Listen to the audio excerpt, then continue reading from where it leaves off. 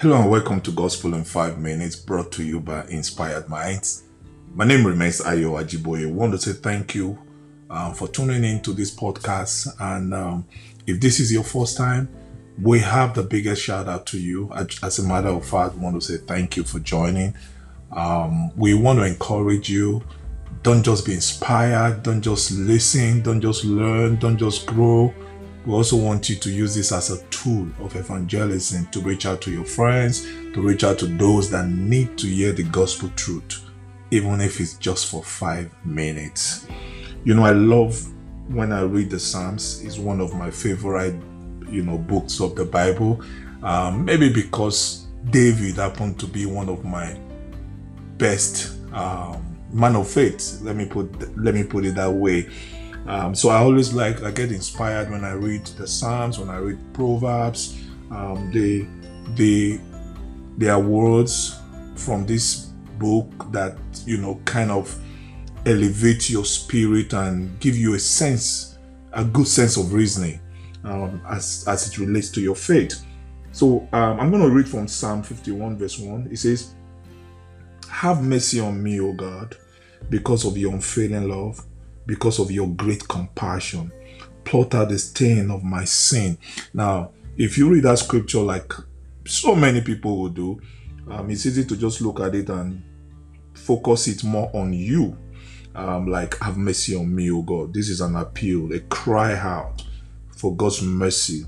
But there is something in that scripture that got my attention, which I really, really love. It says, because of your unfailing love, because of your great compassion. So that the scripture pointed to the character of Christ, of God, the attribute of God that enables David to be able to ask for mercy. You ask for mercy because, first of all, He's a merciful God, and that is a big deal. We are not loved because of who we are.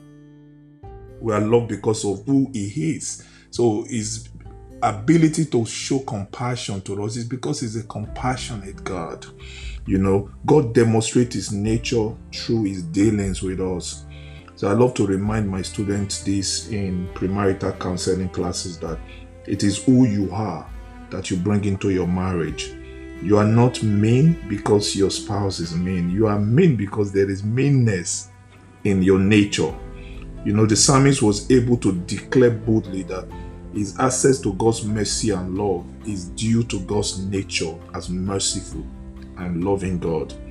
So it's important for us to always evaluate ourselves. You can never be that compassionate person. You can never be that loving person until the nature of love is inside of you. And how best can you get that nature of love if Christ, who is love, is not inside of you?